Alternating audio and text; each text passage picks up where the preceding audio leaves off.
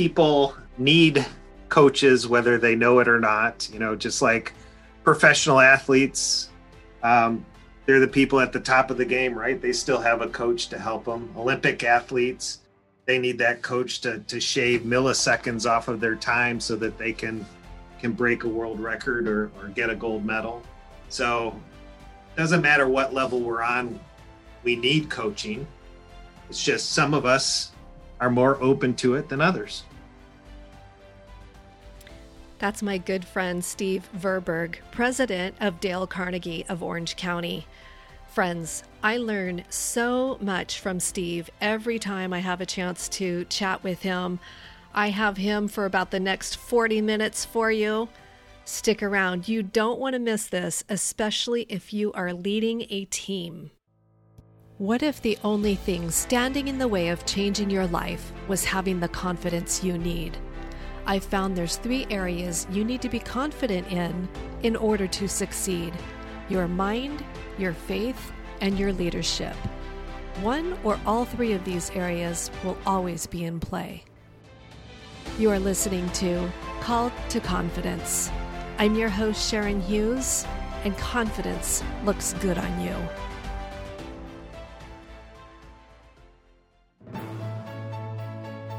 Dale Carnegie of Orange County is proud to sponsor the Called to Confidence podcast. Dale Carnegie is a world-class training organization focused on leadership, communication, presentations, and sales. We help people take command of their lives through taking command of their work. Hey, Steve, welcome back to the show. It's so great to have you on again. Thank you, Sharon. Pleasure to be here.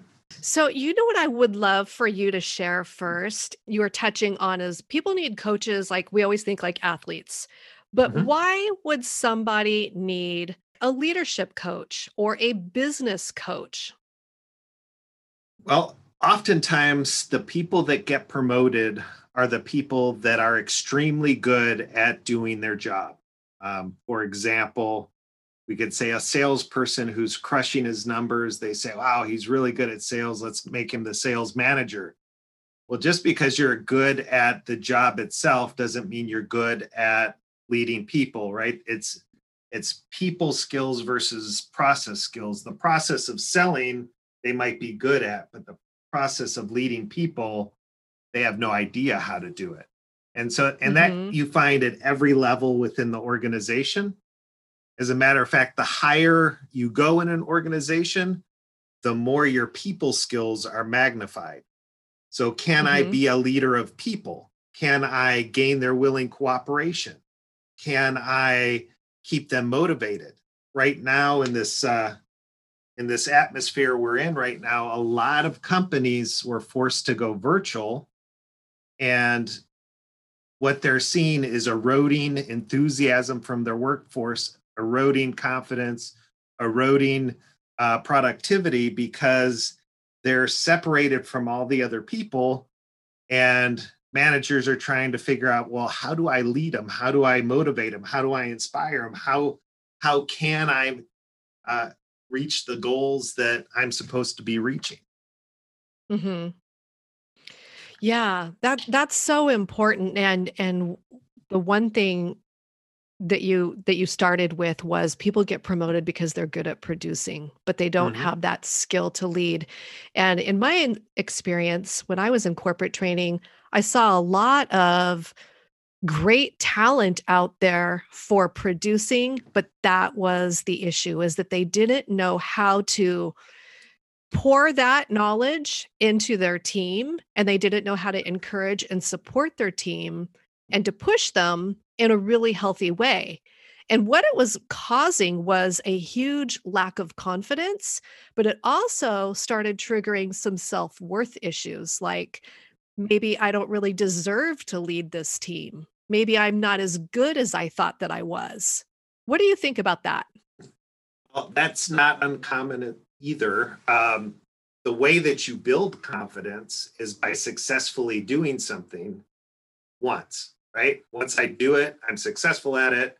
I'm confident I can do it again. The more times I do it, the more confident I am that I'll be successful doing it. So somebody who gets put into a leadership role who has no confidence that they know how to lead them, or they walk in and say day one, we're going to do this, this, and this, and then all of a sudden the productivity of the team goes down. They lose confidence because they haven't successfully motivated the team, or they haven't Mhm. successfully gained their willing cooperation. So that's going back to your prior question of why do people need coaches? It's because if they've never been trained formally how to do it, you can't expect them to know how to do it. Mm. Very few people are natural born leaders, right? People learn how to lead through experience, through life. And if they haven't had those experiences where they've had to lead people, that's where the coach comes in to say, okay, here's what you need to do to gain that cooperation. We do a lot of executive level coaching. And so people in the C suite have the same problem, right? They got promoted until they got to a certain point in their careers where everybody's afraid to coach them. Well, I can't coach that guy. He's the CEO, or I can't do, coach that guy because I might get fired. Those people need people who have the confidence to go up to them and say, "Hey, here's what I see you doing. Here's what you need to get better results." And so when you have the confidence to do that, and that's what we would call a 360-degree leader, right? Somebody who's not afraid to lead up, across, or down in the organization. So the only way they get that coaching is either through an external coach or through somebody in their organization, maybe a direct report, who puts themselves out there and gives them that frank feedback and coaching. Mm. So you've been coaching for many years. Mhm. You speak, you've written books, you've done a lot. What would you say, like the percentage, just like off the cuff, the percentage of companies that are actually making the mistake of promoting people and not equipping them with how to lead their team is? Like, is it half the companies? Is it more than half the companies out there? I would say it's a little more than half of the companies promote people without having a formal plan in place of how they're going to train that person at the next level. I mean, obviously, the best scenario is if an organization has kind of a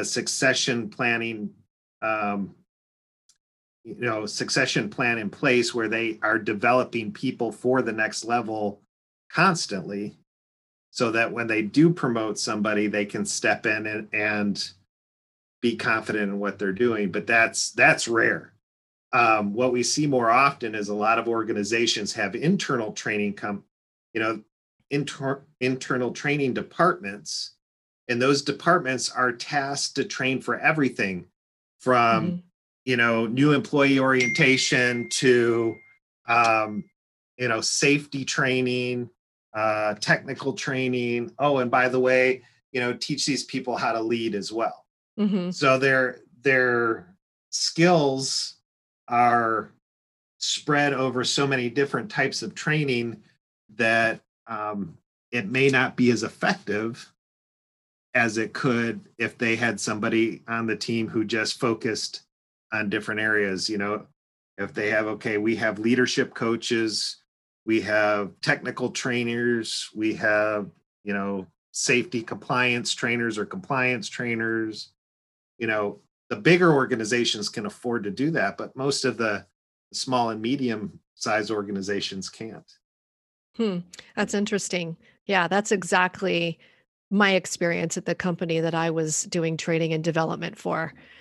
Whereas that's such a valid point is that you can't pull a trainer in and expect them to be proficient in every area of training. You have to pull in those experts that this is what we specialize in is leadership development or Yeah, compliance, something like that. yeah, it's the old saying, if you try and be a jack of all trades, you're a master of none. It is. So this would essentially be costing companies a fortune if they are putting people into those leadership positions and they're not equipping them. I would think that that's the best way to get somebody's attention is because, like they say, money talks, right? But Yep. if you're trying to, so anybody that's listening that's thinking, hey, I need some training, they would need to go to their boss and say, if you are not training me properly, and using Dale Carnegie, of course, then it's ultimately costing our company X amount of dollars because we're not as efficient as we could be. Yeah, at Dale Carnegie, we always recommend asking questions instead of giving direct orders, right? So if I were approaching somebody above me, I'd probably think about what questions can I ask them so that I can get them thinking about the importance of making sure that the team's trained, I'm trained, whatever the end result is. So it might be, you know, how could we um, get a higher productivity out of the team, or how could we reduce employee absenteeism? Gosh, I see a lot of turnover in this department. What things do you think would help uh, make this or reduce the turnover, right? So you start to think about what are the key results that you're seeing that is directly caused by that person not being trained or by the team not being trained. And there are some quantifiable metrics there, whether it's turnover, absenteeism, um, whether it's missing goals, low productivity, um, things like that. In manufacturing, it might be a high scrap rate because there's constant mistakes being made in the production due to lack of communication of the team. So you have to kind of see what type of company is it, what are the available metrics, and then you can start to say, okay, well, what's causing this metric to be off of where we need it to be. And so that's probably the best way to get the attention of an organization or an upper level person that has that decision making ability to send you to training, is to find the metric that will directly be impacted by you getting some coaching or training. Okay, I love that. So it would be observe what's going on around you, Yes. be curious, start Mhm. asking questions, Mhm. and then take those observations in question form to your boss. And I like what you said because you said, come with questions rather than just a direct I got to Exactly. have this, because doesn't that send the message to your boss, I'm partnering with you and I want to help solve a problem? Yeah. Well, Dale Carnegie was a master in understanding people. So he said, people support a world they help to create. Mm, And one of his principles is let the other person think the idea is his or her own. yes. So if you're asking questions, you have the end goal in mind, but you're asking the questions to guide them down that path to make the decision like, this is something I really need to do, or this Hmm. is something I really need to do for the team, or send certain people to training or what have you. And then they support it because one, they think it's their idea, or two, they've helped create the plan instead of having somebody just come to them and say, you're going to do this, right? I mean, how many of us have been given a performance appraisal, and there's on that performance appraisal, it says, you need to take this training, right? And we get those calls all the time. Somebody said, oh, I got my my performance review and they said I have to take this training, and then they show up with a bad attitude, Mm-hmm. right? So then you spend 30% of the time adjusting their attitude.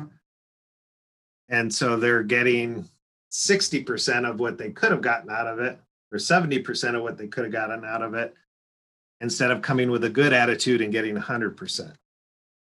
You're so good at calling people out in a good way and letting them know you're believing some things that aren't quite true. Yeah. Well, Yeah. attitude is that key ingredient. If you're not emotionally bought in, if you don't have the attitude that I want to, can do, will do, then you're not going to.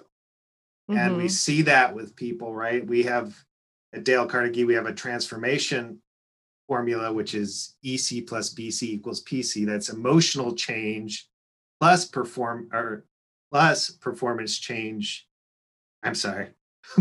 BC is not performance change. That's the end result. So emotional change plus behavioral change equals performance change, right? You can't Mm, just change the behaviors on a day-to-day basis because they'll fall back to old habits. right.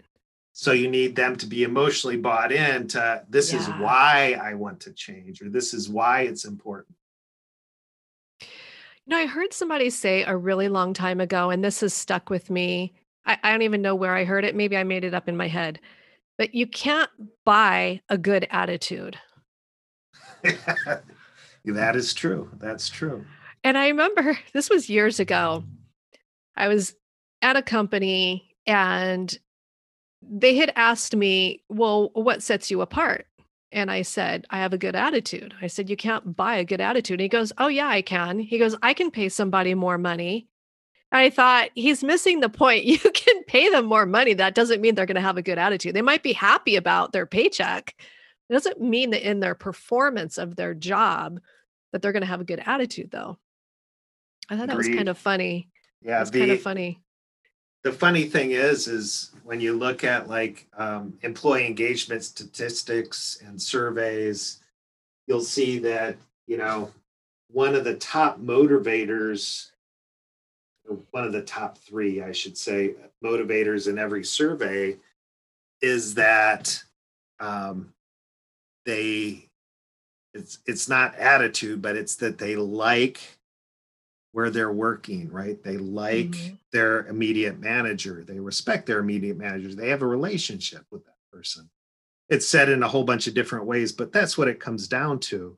And so that relationship, that I like being here with this person, is that attitude piece.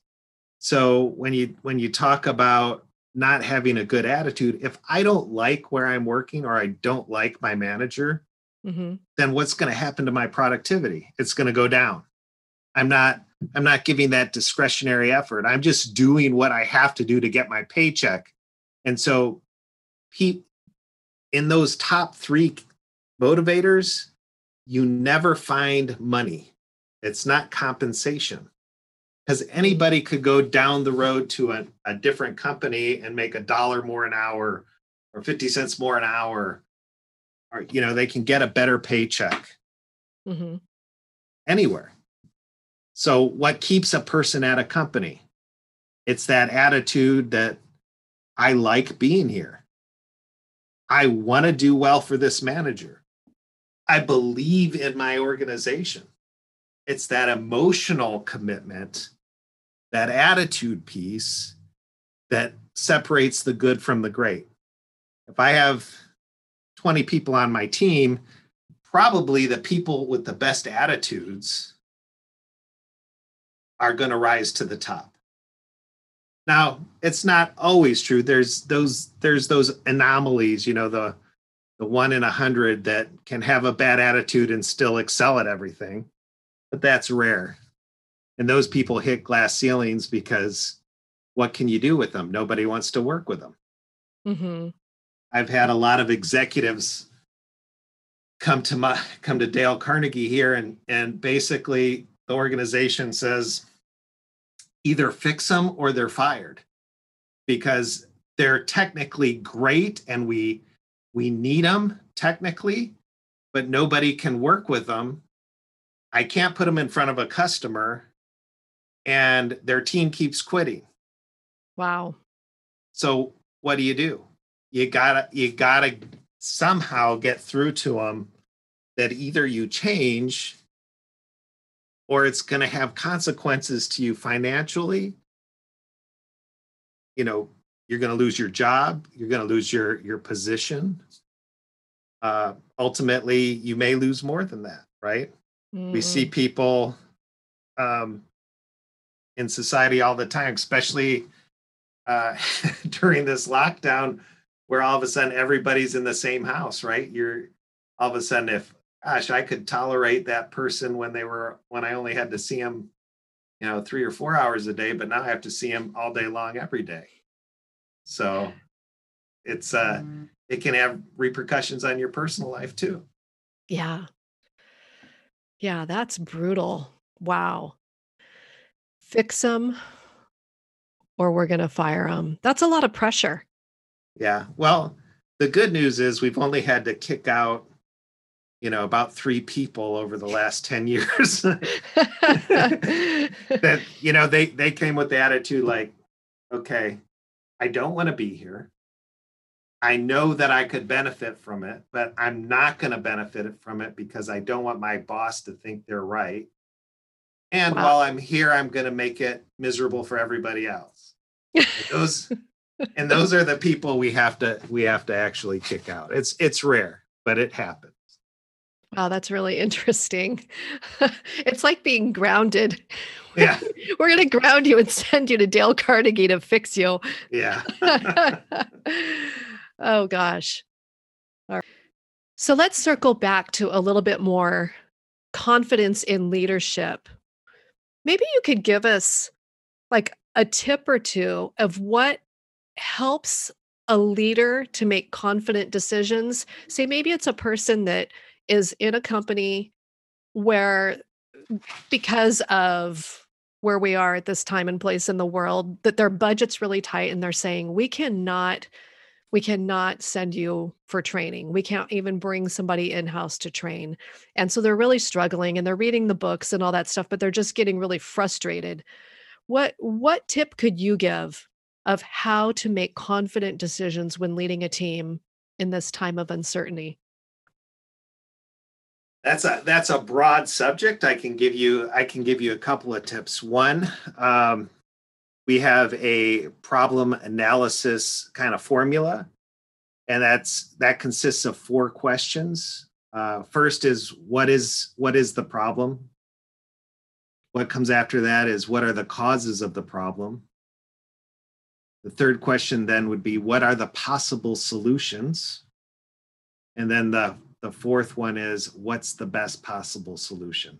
So if you can Mm, answer those 4 questions when you have to make a decision, what's the problem? What's the causes of the problem? What are the possible solutions and the best possible solution? Then typically you know what you need to do and you need to act, right? Don't yeah. do the analysis paralysis thing where I need to think about it over and over and over again. So if you can answer those four questions, we see that it gives people the confidence to move forward because they know the root of the problem, they know the causes. Here's some solutions we could do. Okay, this looks like the best possible solution. Mhm. um, Mr. Carnegie in the How to Win Friends and Influence People book goes through that decision making process. He talks about a CEO that basically came in and said, "Look, I have no time to do anything because I have people asking me to make decisions for him all day."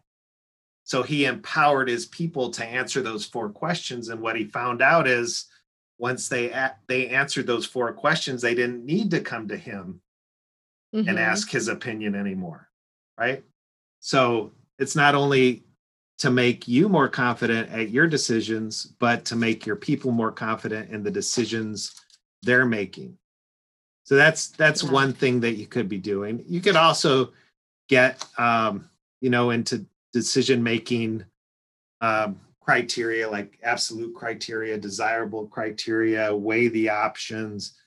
Um, and so forth to make sure that you are picking the best solution. But again, that's going down a bigger, more complex decision-making process.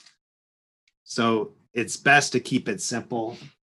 Ask those 4 questions, answer those 4 questions, and then move or act on what you think is the best decision. I like that. That's really simple. It's super concise, very actionable. Answer this though. So let's say we hand this to our team and we're empowering them. We want them to make their decisions. What about the leader that's still learning how to lead and then has an issue with how the team has handled that problem? They've went through those 4 questions and they made a decision and acted on it. Because I saw this quite a bit, was they would empower you to make the decision, but then they didn't like the decision that you made and wanted to take the power back. Yeah. So is that just a control issue?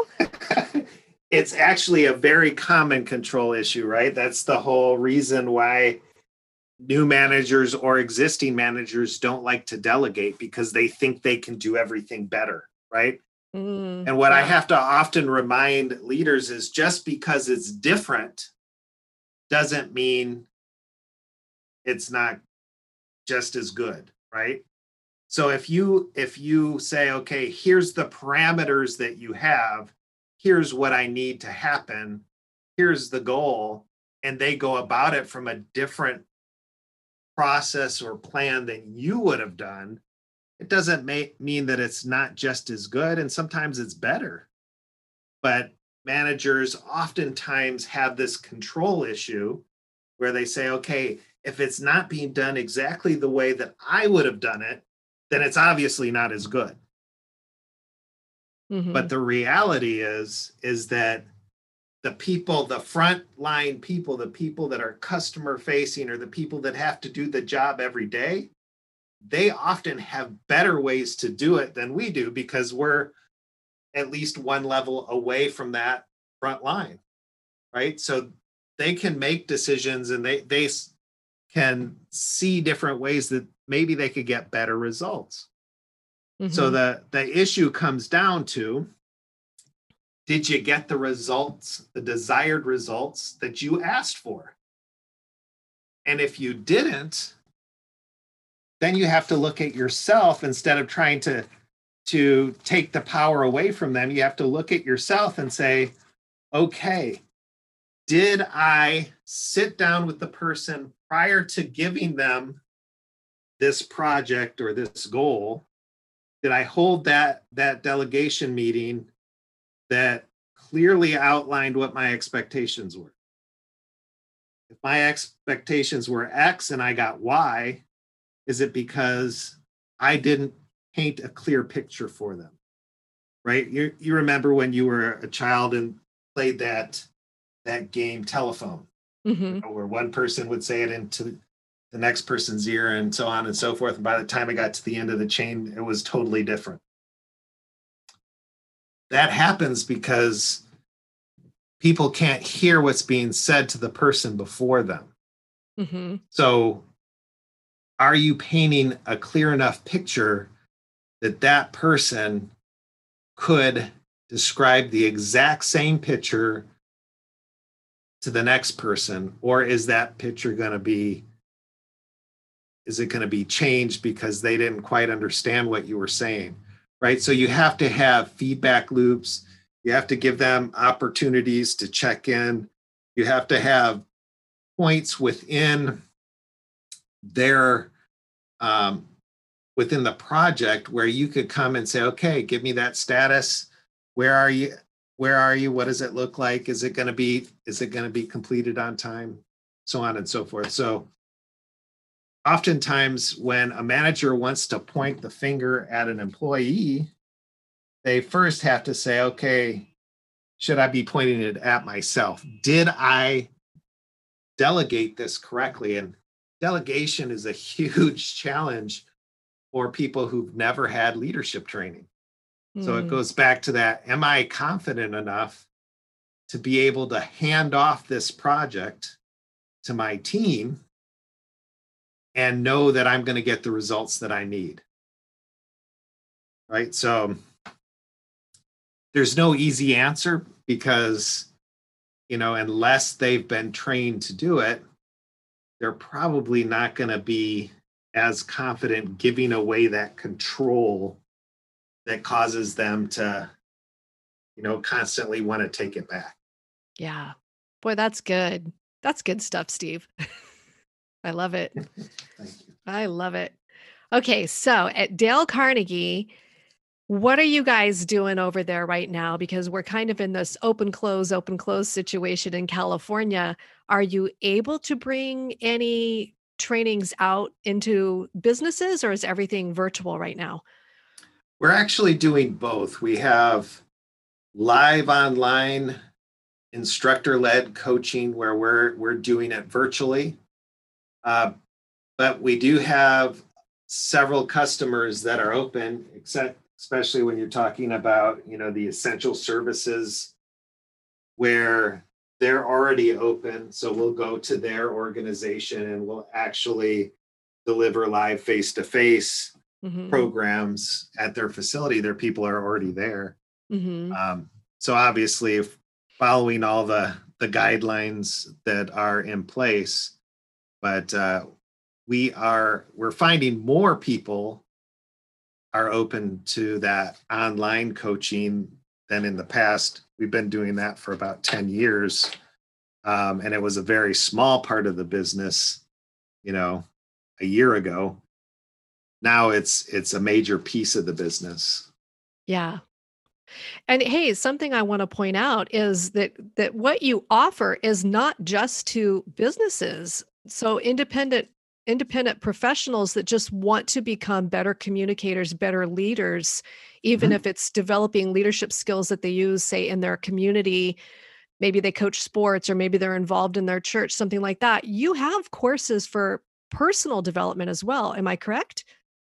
That is correct. We have our flagship program, the Dale Carnegie course, is about human relations and communication. So we've been teaching that particular course for over 108 years. Wow. So Mr. Carnegie started it, a long time ago. And the funny thing is people, like you say, across every demographic, whether it's a wife at home that's taking care of the kids, or a single parent, or it could be a business entrepreneur, or it could be a CEO of a Fortune 500 company. They can all use communication and interpersonal skills because they have to deal with other people. And, reading the How to Win Friends and Influence People book, that'll give you 30 human relations principles that you can go back and use. But it goes back to that coaching aspect. Why people need coaches is because you can read something and then sit down the book and you've automatically forgot most of what you just read. Yeah. And if you haven't forgot it, doesn't necessarily mean you know how to apply it. Oh, that's so good right there. You don't know how to apply it. Yeah. So a lot of times what we'll say to people is, look, we're going to take you through a lot of common sense things that are not common practice. Right? Yeah. You might say, well, that sounds like common sense. Yes. Do you do it? No. Right. It's not common practice. You actually have to do it to get the results you want. So I would think that would be the hardest part of that learning process, because it's one thing to read it, understand it, have the learning transfer take place, but it's that implementation on the daily. And, I can't remember who I was listening to, but they were talking about developing kind of like muscle memory. I guess it would be really creating new neural pathways, is that it's just going to feel odd and fumbly when you first start some of this stuff. And that it takes that practice and having that coach there with you so that you get good at it. Yeah, I often use the analogy of a freshly laid sod, a lawn, Mm-hmm. right? If you lay that lawn out and you walk across it, you'll see the footsteps. And then the next day you'll come out and the footsteps will be gone because the blades of grass went back to where they were before. But if you walk across that same path every day, it burns a path in the lawn and you'll see, basically a dirt path going through it. And your mind works the same way. The first time you do something, you're making an imprint there. But if you don't do it again, that goes away, right? It won't be kept in your mind very long. So you have to use it over and over and over again to burn that path in your mind to where it's muscle memory. The second something happens, I know what to do, or I react in the right way because I've done it so many times. Yeah, that's so good. I love it. Well, of course, I'm going to link everything up below in the show notes, but Steve, where can people find you to either take a class online, invite you into their office? Go ahead and give us a plug. Sure. You can find our local Dale Carnegie office at ocdalecarnegie.com. That's DALCARNEGIE.com. And yeah, we would be happy to talk with anybody that is interested in learning more. Yeah, and if you heard it here on the show, make sure you let Steve know that you heard him on Yes. the Called to Confidence podcast, There which you I'm go. really excited that you've partnered with me for a little over a year, and I just look forward to more and more in the future. You are a wealth of knowledge, Steve. I appreciate that, Sharon. And hey, I also want listeners to know that I have been at several workshops with Steve and his team, and they are absolutely phenomenal. You will not be disappointed if you send your people down there or you just decide to take a personal development course. They are absolutely excellent. So stamp of endorsement on my end. Thank you. Giving me that, that high for the day. I got my positive reinforcement today. It's your positive reinforcement. That's right. Well, thank you so much, Steve. And as always, you and anybody on your team's welcome to come on the show anytime. Thank you, Sharon.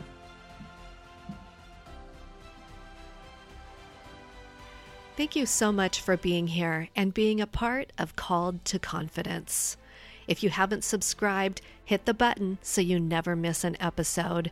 And would you consider leaving a review? All right, friends, until next time, I wish you every good thing.